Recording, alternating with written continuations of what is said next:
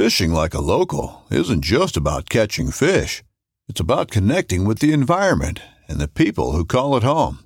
It's about hearing the stories and traditions that have been passed down for generations and sharing unforgettable moments with the people you meet along the way. Fishing like a local is having an experience that stays with you forever. And with Fishing Booker, you can experience it too, no matter where you are. Discover your next adventure on Fishing Booker.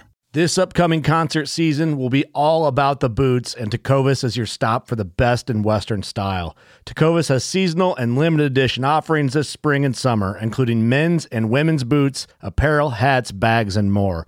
All Tecovas boots are made by hand in a time-honored tradition with timeless styles that are always on trend. And Tecovas has first wear comfort with little to no break-in period. It's hard to find this level of comfort paired with this level of style.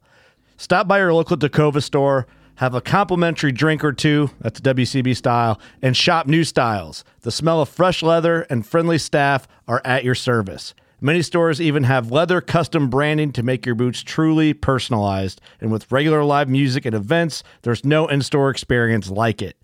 If you can't make it into a store, just visit tecovas.com. That's TECOVAS.com.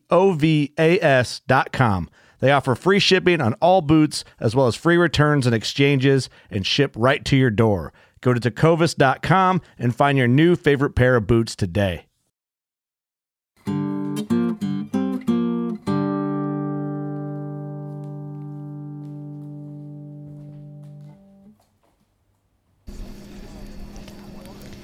The pursuit for food has taken us into the wilderness, across rivers, and atop mountains.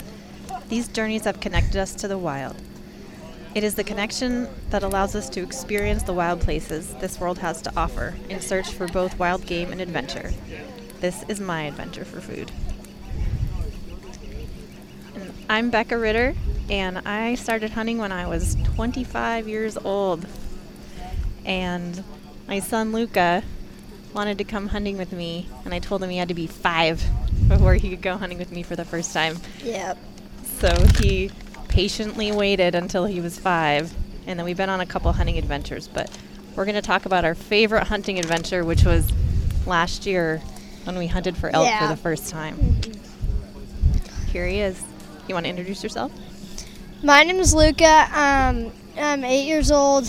We're going to tell you about our favorite elk hunting story that we had a lot of fun on, and it's probably going to keep going on for generations. Yeah. Let's talk about where we were. We were at our friend Tom's house, right? Yeah. Yep, and it was a shoulder season elk hunt. Yeah.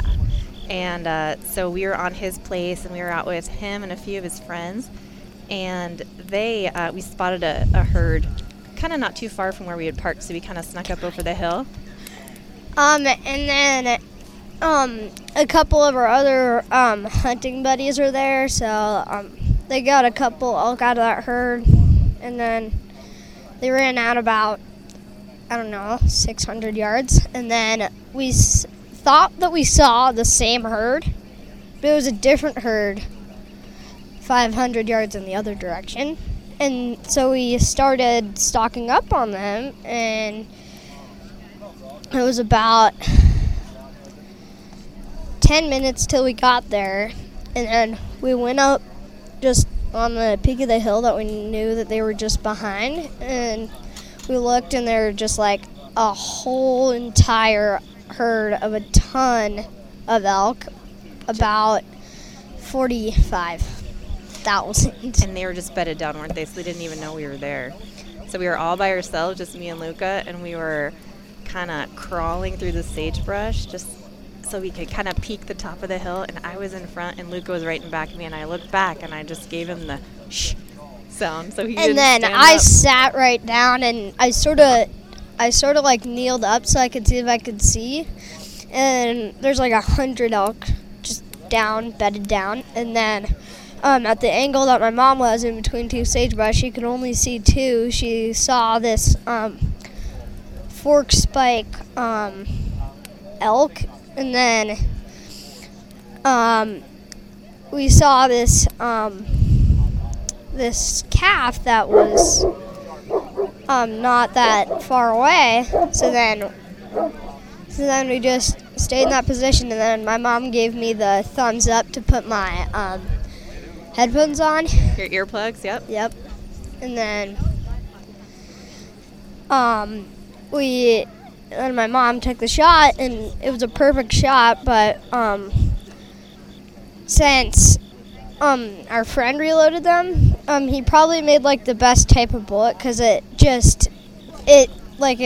did everything, because it shot the heart exactly, but then it sort of like fragmented a piece of copper off the copper bullet that hit the stomach a little bit, so then it sort of blew up.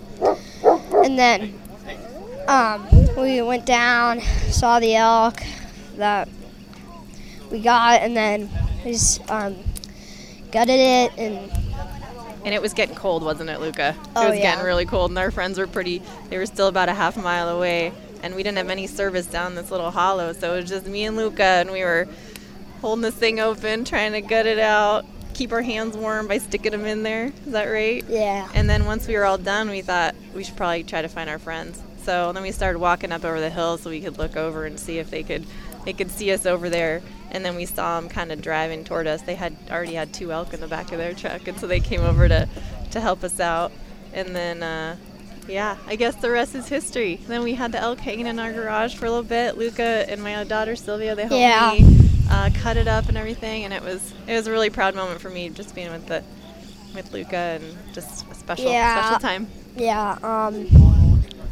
What I noticed about that was, after we figured out that it was actually a really young bull, because we noticed that there were just tiny little bumps, not quite antlers yet. And it'll probably, the meat, it's still in our freezer right now, so. It is, yeah. All right, thanks so much.